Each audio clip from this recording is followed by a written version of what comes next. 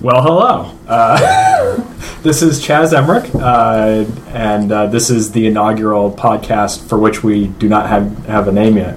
I'm with Snowtide Informatics, and you can find me at snowtide.com or muckandbrass.com, and we're going to go around the room, and people can introduce themselves, and then we're going to figure out what we're going to do. I'm Gerard Gualberto. I work at Tierra Innovation, tierrainnovation-innovation.com. Or me at receivebacon.org. .org. You'll love that. Yeah. I'm an organization. Yeah. Not-for-profit bacon receiving process. I'm Doug Martin. Actually, Chaz and I do another podcast called FounderCast.com, which is awesome. And you should check it out. My name is Miles. I work for the Cooley Dickinson Healthcare Corporation. Why is that funny? Where I work. Just very What's your official. serial number, man? I'm Lou Franco, and I work for Talisoft. Okay, so a slight bit of backstory, which will bore everyone, but I wanted to start a podcast for the longest time because I'm sort of a podcast junkie, but didn't really have the wherewithal to get going. And then Doug thought of the idea for starting FounderCast, which has been, I think we've cut 6 episodes so far. 5 or 6, yeah. And we do that with Paul Hake from HitPoint Inc. now, that was pretty enjoyable. And so I thought, well, hell, I should get together a couple of friends and do a real podcast. Talk about technical stuff, and then God knows what else, and have a little more freeform something or other going on. So we're actually we all know each other through the Western Mass Developers Group. WMassDevs.com, which is just a group of developers in Western Massachusetts that talk about anything that we want when we get together every 2 weeks, usually at Panera and Hadley. It's all glamorous and everything. So It's more like a bunch of people having coffee at the same time. Wi-Fi and sandwiches. Yeah. Bad Wi-Fi. Yeah, bad Wi-Fi. So we don't have any preset topic, but we generally don't have any problem talking about things. So, but I have a couple of topics, one of which that is timely anyway. I wonder if I'll get this up online in any kind of timely way. But there was a blog post. Did you guys see this from Spolsky on Inc.? Yep. Yeah. And then the 37 Signals response. I've only read the response, so I'm not... So... Because you're a fanboy of the Signal noise. I just... Joel, he got Instapapered. I just haven't taken the time to read it yet. Yeah. So a quick rundown is that Joel Spolsky has his column on Inc. that he said he was basically scared shitless of Atlassian, although he doesn't mention them by name, as because they're growing so much faster than Fog Creek is, and he feels like he fears that he's taken the wrong route and going the slow growth. Taking the slow growth path as opposed to the fast growth path. So he doesn't think it has anything to do with his product. He does. He says that one of the big problems, or not a problem, but one of the reasons they've been losing is that this amorphous competitor, which he leaves unnamed, Right. just has so many more features. They just sort of have the kitchen sink. Right. Well, he's been honing some few critical features to perfection. Yeah, he's been polishing that little pearl. Features, though. I mean, it's a whole suite of products. Right? Yeah, I mean, so there's more than what he does. So there's a lot of issues with his premises, I think. But then either the same day or the day after, I think it was this morning. This morning being the morning of November 5th, 2009. Remember. Some guy from 37 Signals wasn't one of the. It was David. It was David. Yeah. Oh, was it? Yeah. It was DH. Yeah. He had a blog post saying bug tracking isn't a network effect business, basically saying that Joel should calm down and not worry about things so much because he can make sales of his software on its own merits as opposed to worrying about what other people are using. Which is people won't choose a product necessarily because it's very popular. Yeah. Yeah, because they pick on we know that never features happens. but it's not glitzy. Yeah. When I read, I was like, everything's a network effect business. Yeah. The thing takes plugins. Yeah. You know, why would I write a plugin for something that doesn't have a customer base? I mean, what form support am I getting? You know, from the rest of the community. Everything has some kind of network effect. He's right that it doesn't have the massive network effect that like eBay has, but everything has network effects. I mean, you're creating a market. Yeah. I mean, I guess you are thinking about it. You are creating a market of third party of interest. They are. They both are. They both. Yeah. They both. I mean, Fogbug's the latest version now has plugins. Has a whole plugin system. But you don't really So- connect your bug tracker to another person's bug tracker. No, but the Like network you would. effect just means like if another person adopts this platform, I benefit from that. Well, So, that's one way of thinking about it. developer. Yeah. Well, no. No, If he adopts it and I adopt it, a plugin developer is more likely to emerge because Right, because of the bigger market. Yeah. I guess. Yeah. No, that's definitely true. I mean, I feel like that it has a network effect. Maybe not the eBay one, but definitely something. But did you read Dustin Curtis's most recent blog post about network? okay. He was saying maybe it might not be as recent as I thought. I just read it recently. He was talking about American Airlines and their crappy service, and he like kind of sums it up, but he's by saying the entire customer service is a network effect. So if you have a good customer service experience from top to bottom, people will tell other people, I had a really good experience, and thus to create this network of people saying positive things about your company. But I think what he was getting at something similar. What every product has a network effect, and you'd be foolish to ignore it. Yeah. This is that incompetence of American Airlines and the fate of Mr. X. Yeah. He complained about American Airlines. And he complained about the website. Yeah. And then the designer, the lead guy from American Airlines UI team on the website said, "Well, it's not entirely in our hands. I have some constrictions here." Dustin Curtis posted a response to that, and the letter didn't mention the guy by name, but American Airlines went on their mail servers and found out who sent the message and fired him. I didn't He know got about fired that. within 3 hours of the post. Wow. Wow, that's horrible. Those assholes. Yeah, so the last installment pretty much says American Airlines sucks, Wow. among their other problems. And at the end it says, "P.S. If you need a designer that's Right. looking for work." And then so that happens. Like someone has a really horrible experience on the website. They write a blog. Someone gets fired. Now random podcasts start talking about For it. years. Yeah. And I'm not flying American Airlines unless I have to. Exactly. Under penalty of death, I will not take that airline. I just had American because in Lake Room. I had it 8 years ago. I had a horrible experience. I could never fly American. if I Doug is 8 possibly feet tall, had by it. the way. Yeah. You can't see that. Yeah. Me too. But yeah, no, I guess I'm saying I agree. I think everything's got a network effect. Yeah. But that was But not like but like Chad said, not like eBay or something. Right. Like enough people using fog bugs isn't gonna. I mean, we could say to each other, Fogbugs is a good product. I guess if I'm a third-party developer, I'll want to pick the one with the bigger market. Right. But it's not like instant messaging or something, where the more people on your instant messaging network log in, the more useful your network it is, because the bigger it is. It's definitely not. Well, see, we used to use Fogbugs. Yes, you did. I was surprised that you were using Atlassian's products. Well, see, what happened is we bought Fogbugs, and it was the reasonable priced option then, and I'm all about budget as long as it gets the job done. Right. But it always had issues. I mean, Joel has a lot of very staunch opinions about how things should be done, and they've been polishing that little pearl of a product to get just the right, sort of workflow with bug tracking and all this They stuff. abandoned that lately. Right. Totally abandoned it. Right.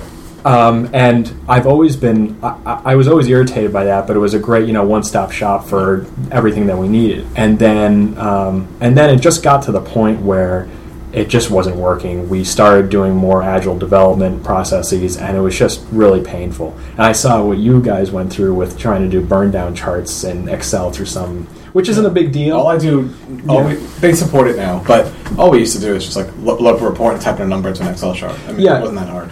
I mean, it's not hard, but that combined with all the funny stuff about the wiki and all the funny stuff about the forums that hadn't been touched since like FogBugs 3 at that point, and all that stuff. Are these bugs, or just he wants you to do it a certain way, and if you don't do it that way, it's kind of painful? Well, what I think it is it does it that way, and he's really good at making it seem like it does it that way because that's the way we want it to be, and that's the right way. And then after the fact, like he makes an argument that that's the right way. I mean, the workflow thing is going to drove me crazy. It doesn't have any kind of control of the workflow, which I wouldn't even care about, except that the way it does it is, I think, totally wrong, which is that the bug comes back to the bug enterer as a final step, which is like completely wrong. And I don't understand how they keep on insisting that is the right way to do it, because it basically makes people not want to enter in bugs if they're going to have to deal with it again.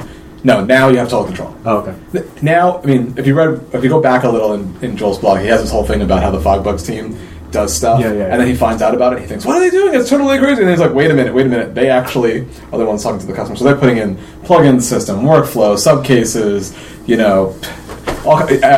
custom fields. Yeah. It's like which he ranted about. Yeah, ranted. Yeah. So earlier this year, it's ironic that Dave was it Hansen, DHH, what's his name? It's ironic that he would be giving advice back to totally. back to Joel about how he should stick to his guns and keep telling people what they really want as opposed to what they think they're getting. Yeah. But I mean, could anybody pay anybody in this room enough money to be in the bug tracking software business? It seems like a horrible business, right? It's awful. Like everyone has, except for the big dog, which is Atlassian at this point, and sure, they're sitting on a mint now.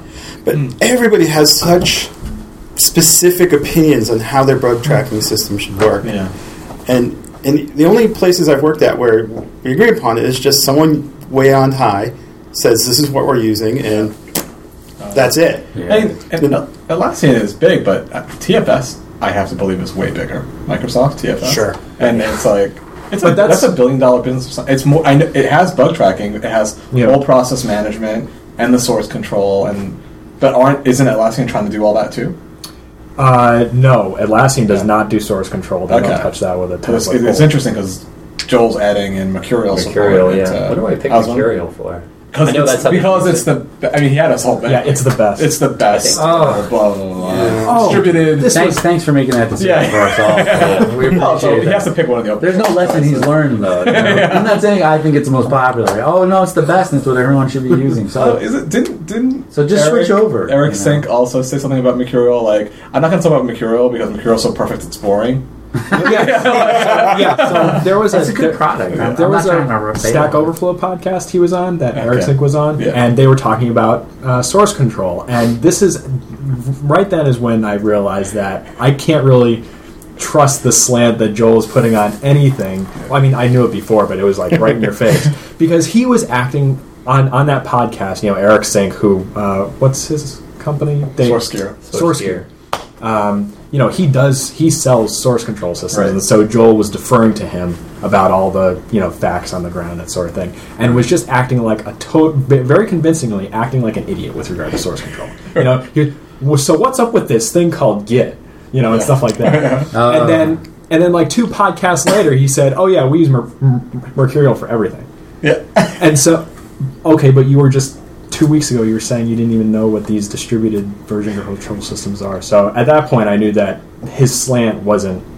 He was being the foil. Yes, he was being the foil. He's playing. And so I wonder if that's what he's going on about with this Inc. article, because it's when you read it and the tone that it has, it's an extreme. It's a very strong signal of weakness, saying, "Oh, we're screwed." He's basically saying, "Oh, we're screwed. We got to step up our game on every single level because we're going to get bowled over." It was just strange for someone who, for so many years, has been why very would you want to admit that? Yeah. As opposed to being the drum of we've got new features. Right. This unnamed third party has some interesting things, and we are going to meet those and exceed those this quarter.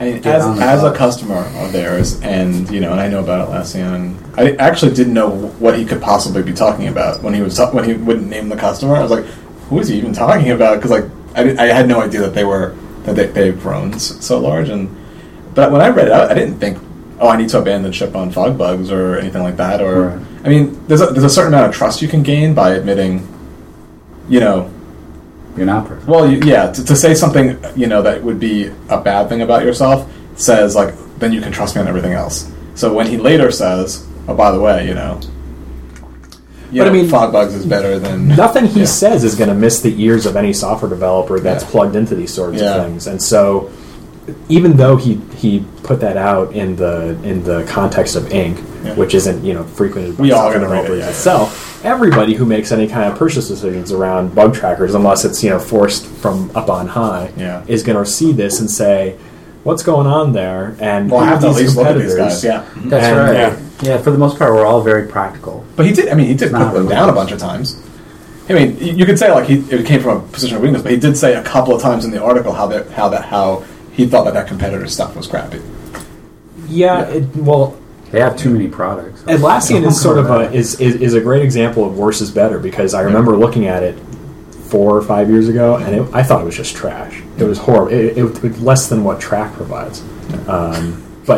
But now, when I looked at it earlier this year, I was just blown away. Well, they keep splitting things off. Instead of having one product that does a zillion things, they keep breaking functionality into these smaller products. And they've been acquiring and because like Fisheye is not particularly amazing, but then when it integrates with their Jira for bug tracking, and you can link it all together. The whole Jira thing, it lets you browse source code. You said you use Jira because the only thing I ever had access or ever been in contact with is when Gerard and I would do some work for Warner Brothers, and they use Jira. Mm-hmm.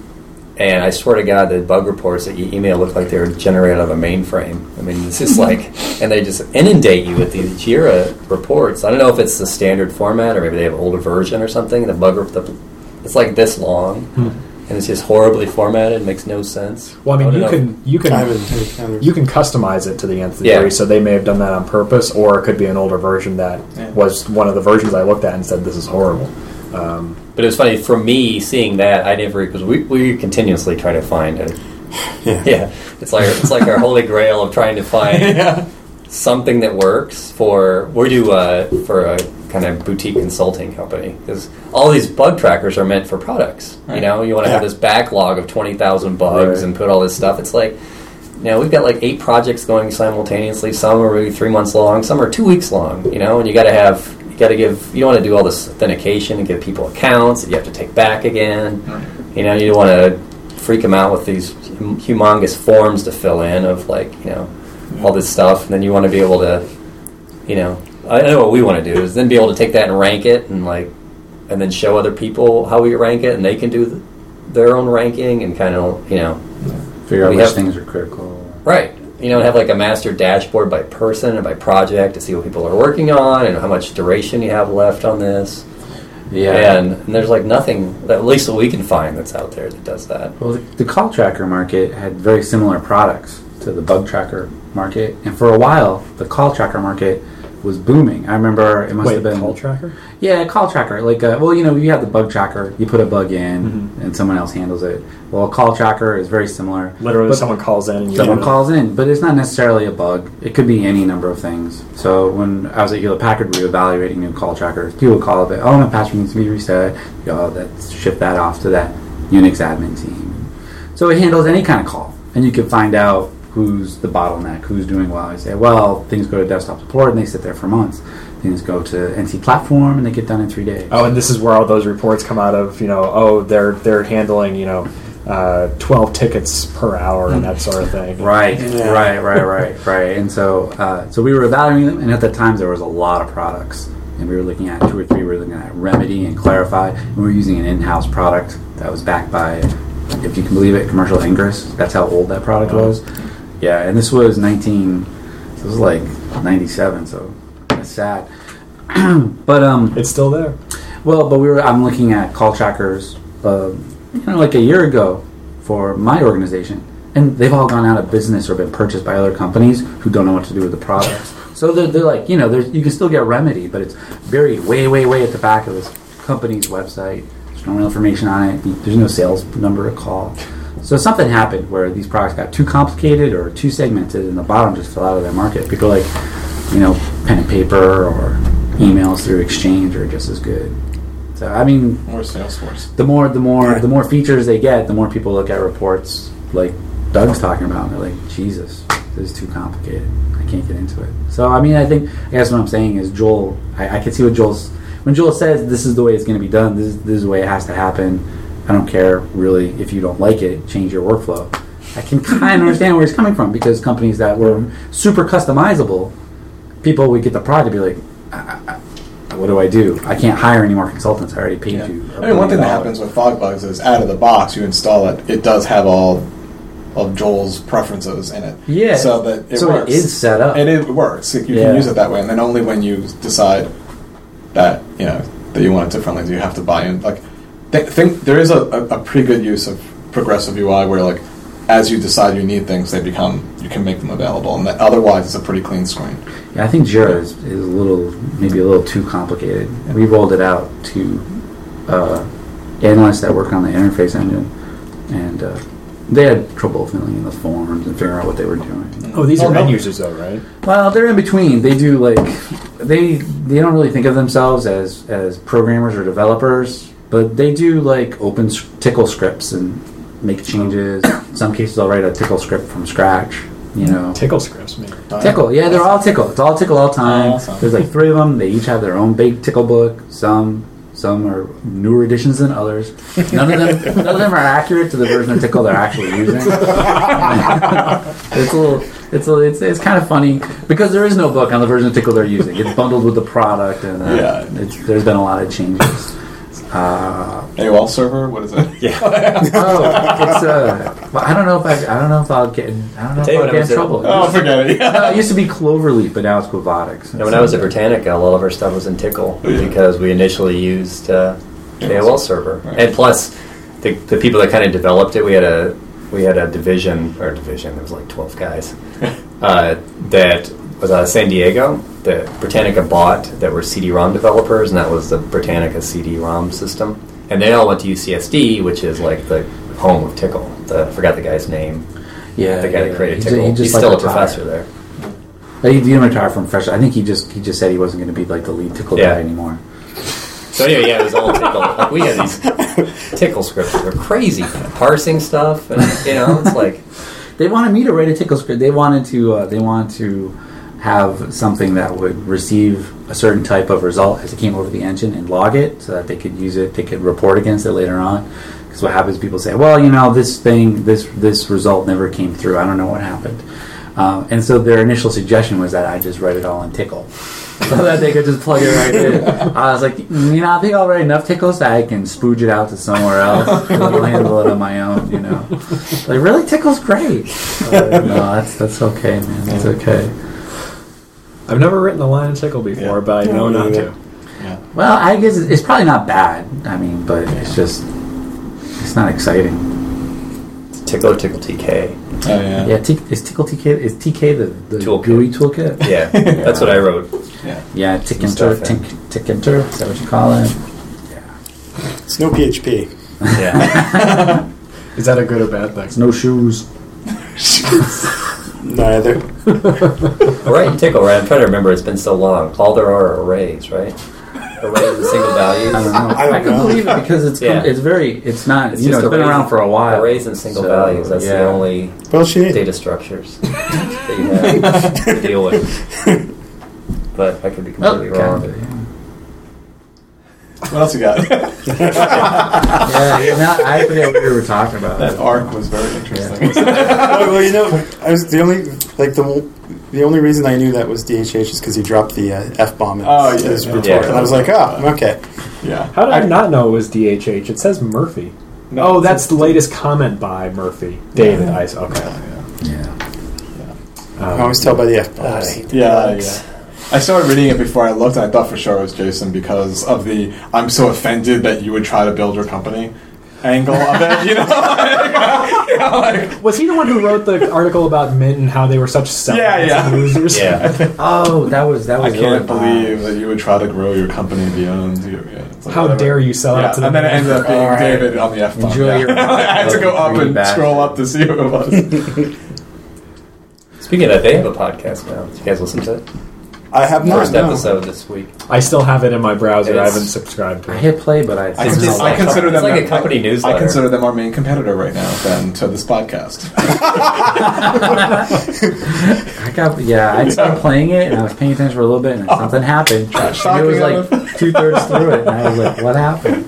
I don't know what they're talking about. Anyway, okay. What's your next topic? I just have a bunch of random things that That's I've been cool. writing down Yeah, because that sounds great. because I started blogging seriously like a month ago or something, and so I've been consciously trying to keep track of these Yeah, I things. keep putting it off. I follow it, but then I don't follow it. What? I read them I when just they I show don't up. work in closure, so I'm always kind of like, okay, now you lost me. Yeah, no. The last one I did was very. I mean, it's not deep, Closure but fundamental stuff. Yeah. But I try to do a mix because I did a market, whatever. No one can. Throw some red meat to the No one- Hacker News. Actually, it causes reactions at my company because I'm talking about the. I'll introduce the next topic. So you had a blog about how, what was it? What would you call it? Something was a feature. I don't remember. Wow. Oh, It was Must have really been reducing good. sales anxiety is a feature, or something like that. Right? Right. Reducing purchase anxiety. Reducing purchase anxiety is a feature, Right. which was at muckandbrass.com. Yeah. I read it and I was immediately going to write, I'm going to write a blog response to this blog because I have something to say about this. Because our company has a 30-day money-back guarantee, and we, as far as I know, always had. And I was like, this will be awesome. So I go to look at our website and I'm like, where's the 30-day guarantee? And we still have it. We still had it. We had the whole time. It just somehow it didn't make it through some. It just cycled through into Somehow it's not on. And I Migrated talked off the to page. everybody who could possibly care about it, and we all agreed that we had it. Of course, we had it. I was like, so that was just kind of funny because and everyone communicates that we have it. Just I wanted to point to a place on our site that said it. I couldn't find that. So it doesn't say it on the box. Yeah, I have to put it on the box and then write the blog. But it was there at one point, but then I think we changed our shopping cart and somehow it ended up getting taken off. So I mean, like I said, we've never had a single refund request, but I had someone ask about what would happen if we didn't like it once we put it into production, and then like the next day I listened back to the Spolsky thing that there was a Stack Overflow podcast where they were talking about how pissed what's the other guy's name? Atwood. Oh, right. He was Flickr. Just how pissed he was at Flickr that they didn't refund his money after he bought a membership 5 minutes prior. And wow. I guess You could just do a chargeback then. Yeah, dispute. Yeah. But it's the principle thing, and he was just so pissed off by it, and so now he trashes Flickr all the time. And so I said, well, between the two things, I said, well, let's get something out there. And so I put it up there, and then I started writing the blog post, and it just I'm incapable of writing anything that's short, I guess. And so I started going into all sorts of stuff about open source and proprietary stuff, and anyway. Yeah, anyone can get any refund they want. If you're a big company, you accept, not even that big, if you accept POs, right? Like anyone can have their refund as soon as as long as they're willing to fight the PO, right? And anybody who buys on a credit card can have it. So to me, it's like it doesn't seem any point not to have it because if they want it, they'll have it. All they have to do is exercise. Yeah, you're only making them angry. Yeah. So I don't see any reason not to have it. I think for business apps it makes sense. People are going to go through a purchasing decision, right? Yeah. Right. I think for consumer apps it's a little bit different, especially lower end consumer software. Well, if you anybody think ever of buys that anymore, Yeah. I don't know. probably have a lot higher return rate. Somebody at Yahoo probably said it's not worth us to pay someone to answer calls, so we're just not going to do. Oh, he talked to somebody. Oh, really? Like and on the they phone. still wouldn't do and it. They told him to shove off. That is ridiculous. That's Yahoo. And it was literally 5 minutes. He said it was not. It was some very short amount of time. I don't remember the exact, but Right. 5, 15, half an hour, something like that. After he had bought it and realized, for some reason, it didn't like maybe there was an upload limit. There was some. Yeah, you weren't. You're not allowed to use it as a CDN. use it as a CDN. Oh, okay. Oh. Which, believe me, I for once actually read up on it before I signed up to do that. But I remember having the exact same idea. Like, oh yeah. This is the use case where you push all of your images and then you put it on your site and then Hotlink to them. Yeah. Oh, this will be great. Because I can't tell you how many times I've gotten. It's just how I am. I'm like, that's awesome. Click, and then you go back and read later. Like, oh. Yahoo bought Flickr, right? They developed it. Long ago. And so they're just. I mean, they're running that thing to make cash. There hasn't been there have been big improvements in the service. I can't tell that it's changed in a long time. So they're just milking that thing for as long as they can do it. Yeah. Have they made any? I mean, they bought it for a lot of money. Though. They're going to delicious it. Well, Yeah. they bought Zimbra for a hell of a lot of money, and then look how that I don't worked out. understand. Flickr's another case I don't actually needed to do anything else. I just like to have our hacker Y Combinator. Yeah. We can do all the call outs and talk about via web. But I think for Yahoo though, you got to think. I mean, you work for Hewlett Packard. I work for GE, big company. Yeah. If there's not a process for refunds in their accounting system, people don't know what to do. Yeah, so customer service is like, sorry, I don't have the button. I have no idea how to do that. Yeah, that's you only what happens. You only go so high. I have no idea. I don't even know who to refer your call to because I don't even know what Flickr is. I'm sitting in Kansas right now. Yeah, that's true. It could just be stupid red tape bureaucracy. Not even that. They just don't have the accounting system in place to be able to charge it back to you. Well, that's the natural cycle of things. Now SmugBug probably picked up God knows how much business for people who didn't want to give Flickr. I honestly didn't even know there was a pro Flickr account. I thought that's what SmugBug's business was. I paid for it once because we wanted to share pictures from our wedding, and there was no other unless I wanted to host my own site, and I just said screw it. You have a pro account. Kid pictures. Want to deal with limits. I don't remember what there was one. I can't remember. There's one thing about it where you're like, okay, I'll pay $25 a year. It's very reasonable. Yeah, 25 is not that bad for a year. Yeah. I don't have a pro account now, but I had a pro account because I uploaded a bunch of photos. Then the year went by and it folded. And I won't open up another pro account until I have another batch of photos I need to upload. Oh, you can keep the photos there. It's just You it's just the upload. Yeah. You can upload a certain number. There's like a megabyte limit. I see. And if you get the pro account, I gotcha. It grows to some gargantuan number. Right. So let me go through my backlog here. Are there ones there you don't like? Yeah. Well, he can edit it out later. No, we can. This is where people can go to the bathroom while listening to us or something. Yeah.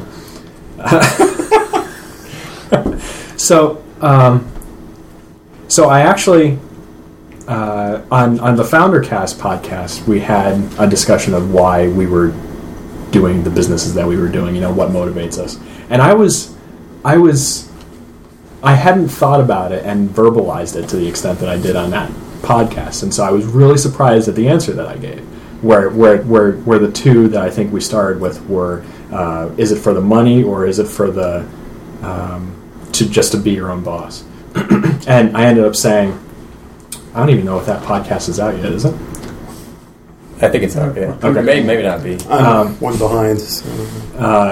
It's the whole. There was somebody who did a big blog post about. It's a VC. It's a Fred Wilson, I think is his name. Flatiron, I think. Is he a Flatiron? It was called "To Be Rich or to Be King." Yeah. Basically, when you start a venture-backed company, well, if you do the venture-back, you better be wanting to be rich because you're not going to be king. You're going to get kicked out. You're either going to be kicked out or you're going to be demoted into a technical director or CTO. Director of lucky. special projects. Yeah. If the company gets to a level, but a little bit of a big thing. If you do it for the money, you're going to get a lot more money that way. Yeah. Dude, go small. You'd be happier if you're going for the money. That was actually based on the work of, I forget the guy's name, but he was at the Business Software Conference last year. He was, I think, a professor at the Harvard Business School. He has a whole blog where he's been collecting data about that. Like he's been trying to analyze that whole concept, the rich and king concept, and figuring out. He has this metric for startup stability.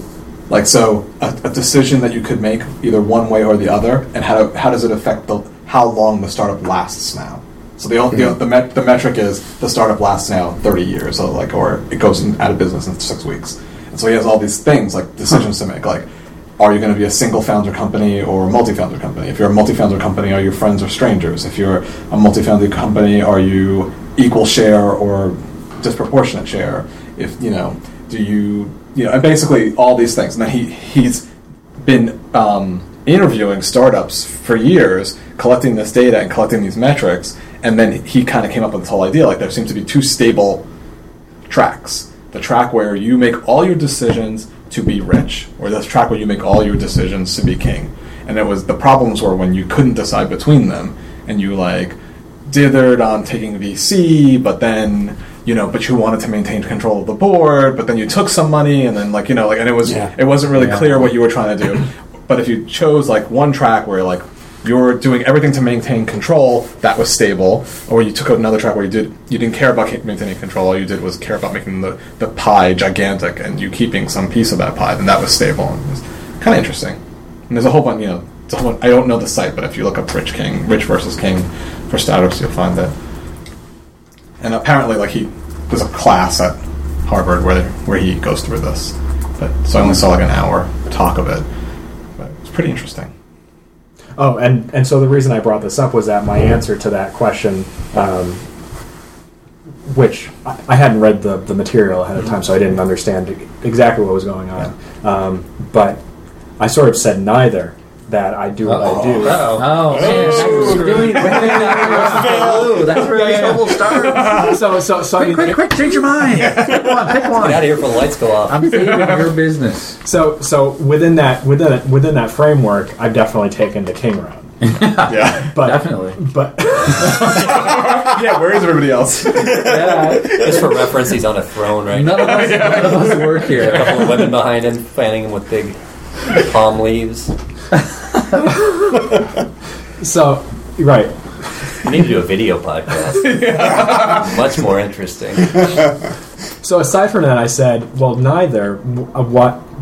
The reason why I do what I do is to produce something that has, lasting, meaningful, productive value in the world that has, has some positive impact, which, based on what I know our products are used for, I feel that that's the case. And so I thought it'd be interesting to talk about, you guys aren't founders of companies, but thinking about why other people choose to do what they do, assuming they've chosen to do what they do, and thinking about, people who spend their time working on open source projects, which is an incredibly, that's tilting at windmills compared to what society's normal standards for, being satisfied with one's living are. And so I just wondered why you guys do what you do, why you chose to become developers, why you're trying to start a company.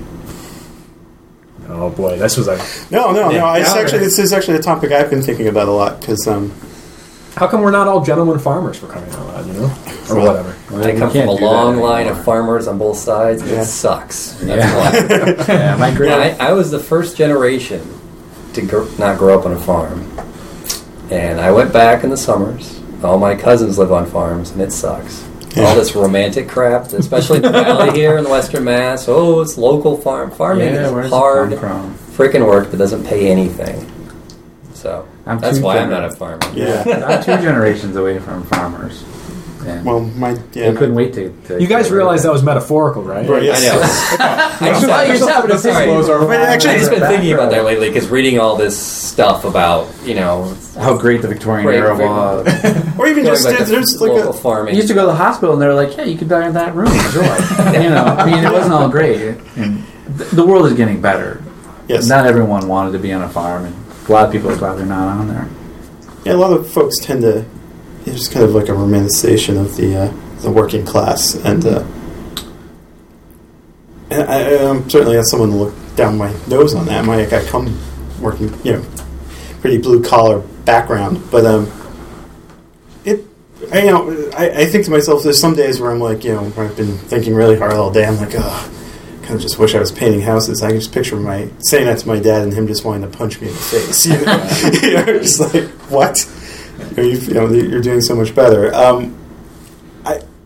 I've been thinking about, I'm not a startup guy. I don't see myself looking to start a company, but just thinking about what I do, because the work I do right now, it's a great company. I'm well taken care of, but it's pretty repetitive. It's it's the same things over and over, and just looking for ways like, okay, well, where am I going to get? Because I think everyone in this room, we're pretty I think almost everyone, we'd all be doing this on the side if we had to go stock shelves tomorrow or paint houses, we'd be coding at night. And a lot of us do anyways, even though we're doing it all day. Where do you get, where are you getting that fun programming bit that, like you got when you were young and you were just hacking away because you had to? And, looking for ways, I've been thinking about it differently, separating it out, okay, work is work and it can be fun sometimes and sometimes it's not. But looking for other outlets for that, creative side where I don't have to worry about client demands or what servers their stuff is. I do pretty much web stuff. That's what I get paid to do. I've been small open source projects here and there, and I've been thinking. I've been getting into Mac development and mostly just for myself. And if I may charge for stuff I'm doing someday, I may just go more open source, but kind of just branching it. Right. This is for pay, this is for fun, and kind of just splitting it. And I think some people will tell you well, if you're not having fun with your day job, get out. And it's just do what you love. If you don't love it, you're doing something wrong. It's not enough to eat and have a roof over your head when the rain comes. But the thing is, it's that makes it sound like I hate my job. I love my job. Well, both bad. But it's just. You can't love your job all the time. Yeah. It's your job. Exactly. They call it work. Yeah, right, exactly. Otherwise, it would just be, like a hobby. And I think I, like a lot of people, got caught up in that idea, well, no, I should be having fun at my job all the time. And if I'm not, I'm in the wrong job. And no, I agree. I've done a lot of soul searching about that over the last couple of years. As long as you enjoy it a good amount of the time, or some of the time, or you find it stimulating, I think that's reasonable. It's not about fun, but fulfilled. No. Your growth. Content. Yeah. I think it's okay to be content. Yeah. I don't think any of us got into programming for money, right? I mean, there was a little bubble in the late 90s where people got programmers and made money. My dad was my dad is an engineer.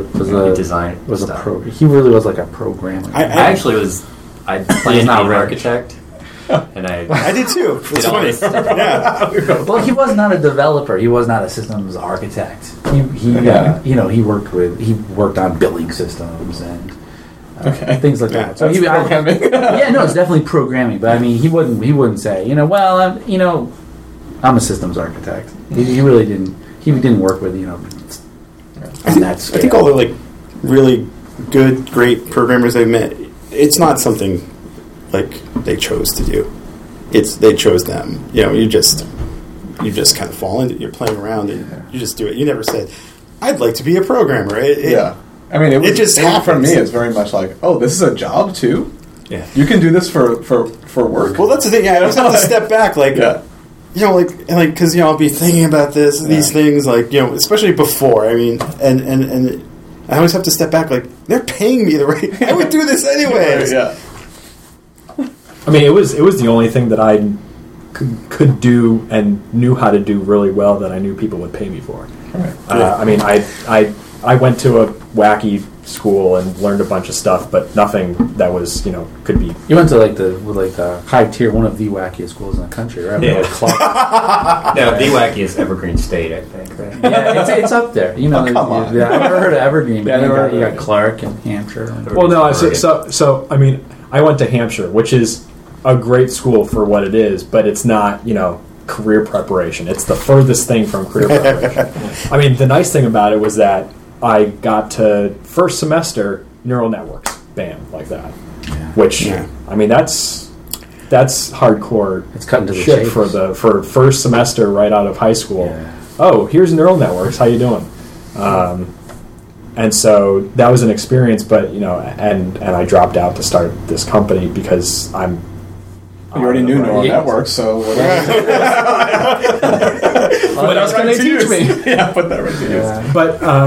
But I mean, what would I do if I didn't do this? I mean, I'm a math idiot fundamentally, and Yeah, you say that, but Yeah, it's not true. No, Don't believe him, folks. The math he needs to know. He knows pretty well. Yeah. you wouldn't believe the years I've spent trying to relearn the same things over and over because I can't retain shit. But since I've known you, you've got that thing that I've known from people like who say didn't go to college. You went to college, but you don't have like that super formal. Yeah, he went CS to Hampshire. CS degree. Somehow dodged this one. but like they're just like I've met a lot. Some of the most well-read people I know are people who didn't go to college because they assume because I went to college, I must have read all these books. Yeah. So they're like, it's like you have a CS degree, so you must know way more math than I do. And it's like, I don't have anything to say to that. Yeah. that's just my theory. Yeah, I tried to do other things. When I went to college, I didn't take any computer courses. I was doing psychology, and my plan was to then minor in philosophy. That's what I was going to do, and Be a lawyer.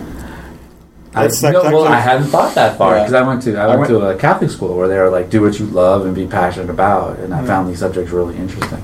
Right. But in that field, I would always be average to mediocre. I'm not like the greatest programmer in the world, but at my job, people ask me questions because I'm one of the smartest people in the building. You own that house, man. And I think I think if I did something else, I would not reach that level of competency. I'm just not that good at these other things. That's one of the things that I think I could do. I mean, I probably took enough classes to qualify for at least a minor in philosophy, although I was doing stuff like epistemology and theory of mind, but whatever. But like going to get a law degree and be a lawyer, I could see doing that. Yeah. Well, it's kind of funny, actually. I almost did that. Really? I took the LSATs. Yeah, I graduated right in the middle of a recession, '92. So I had lots of friends who had started looking for jobs really early on and weren't finding things, and I wasn't really sure what the world was going to be out there. And so I was like, let me look into something else, and so I took the LSATs and started down the route. I mean, if you're an engineer, like one thing that you can do is become a patent lawyer. Right. Because you need an engineering background, and so I kind of looked into it, took some steps, and then decided to take the summer off. And then when I came back, I got a job. It wasn't that bad, but it turned out not to be that bad. But it seemed pretty scary. Wow, no one's getting jobs. Everyone's going to grad school. Yikes! I presume it's something like that now. But I graduated in '92 too. Yeah. But I had planned to go to grad school, so right there, it's a big deal. But still, in '94 wasn't that great. Yeah, I didn't realize it though because I got a job right out of grad school, right. And then these other people are interviewing. It was at a defense contractor, and they're like, "I've been interviewing everywhere." Yeah. I had this one guy just completely desperate. Yeah. He was probably my age now. He was almost 40 and been laid off from Sikorsky in Connecticut. Yep. He was traveling the country trying to find a job. Wow. Landed in Chicago because he just had those niche skills that. He's working on. It was funny too because flight control systems for some. Yeah, there's a very small community. Like the defense contractor I worked in, I was the only one that didn't have a clearance. Everybody else had worked in the '80s, with during crazy money Reagan times, and they all had clearances, and they all had worked on this really cool stuff. And they would talk about it a little bit, and then I would walk in the room and they'd stop talking. Stuff like FLIR, like forward-looking infrared radar. Like this one guy actually did most of the software for it. So it goes on top of Apaches, and they can see out like 30 miles. It's like this super cool mirror they project. It's really wild stuff. Anyway, so he worked on. So does that mean the feds are going to bust down my door when I put up? Yeah. The weird thing. I tell this story. The weirdest thing, and I told this to what was it? Some guy that I met that was in actual military like security, and he was like, "Yeah, it makes complete sense." I worked on. I did a patch for the B-2 bomber. It was a simple patch where they kept everything. You did? Yeah. Oh. A computer patch, not like a patch on a wing or something. They kept everything in engineering units. So we were working. The stuff we worked on was black boxes. That's what our company built. Black boxes to record the data recorders, and everything's stored in engineering units because it's 0 to 65,000. And there's a translation table for the reports, right? So I had to do a patch on the translation table for the report stuff, and I'm looking at this patch, looking at these numbers. And I go to my boss and I say, I'm looking at the max altitude. I mean, this is the altitude, right? So this is the engineering units. Here's the multiplier. So if I multiply these two things together, that's a secret, right? And they said, yep, don't do it.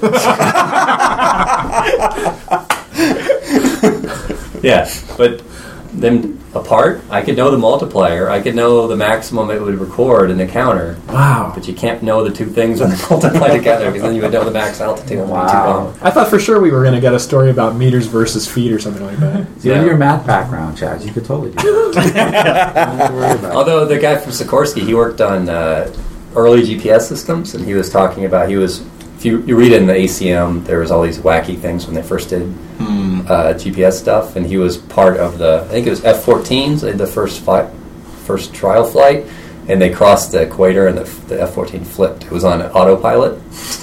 It flipped. Get out. It flipped. That's what he worked on.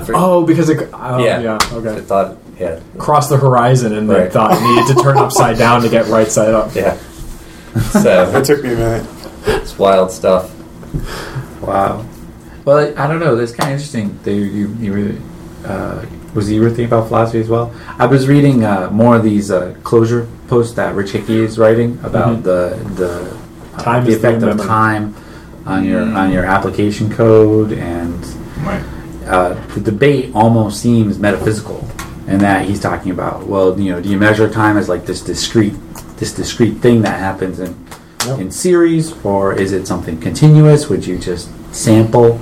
And then the argument, Levi Strauss died yesterday. That also was making me think of structuralism versus post-structuralism. And in programming languages, where would that fall? Who's a structuralist? Clearly, if you're a Java developer, you're very structural. You're into the structure. You need the structure to know what a program could be. Whereas if you are in one of these more functional languages like F# or Clojure or Lisp, it's almost post-structural in that you need to define the structure that your program inhabits. I don't know. I thought that was interesting. Nice. You got a book on cool. philosophy and engineering. I should give you. Is that so? Yeah. I see. I was wondering if somebody was. Yeah, somebody gave it to me for I think a grad school present. Man, Miles, you just blew all of our minds. Yeah. So like factors, existentialism or something like that. Or brain. Can I say that? I was gonna say brain fuck would be like, maybe like anarchist existentialism. Dada. Yeah, where it's designed to be unintelligible and to make your life difficult to work with. You were worried about saying brain fuck on the podcast? I don't know. Maybe. Yeah, I definitely was worried. For a moment there, I was like, "Ooh, I don't want to ruin it for everybody." I mean, we would lose a lot of listenership if we didn't have the explicit tag. Yeah. So, God damn it. Yeah. That'll be the name of the podcast. What? The goddamn podcast. The motherfucker shot you, man. Okay, we've been going on for 53 minutes now, so I suppose we should wrap it up. And we don't have any. We don't have talk for another 2 hours over an era. We don't have any outro, so that's it. Time to give out Twitter. No. Any closing words? That's it. All right. Take it easy.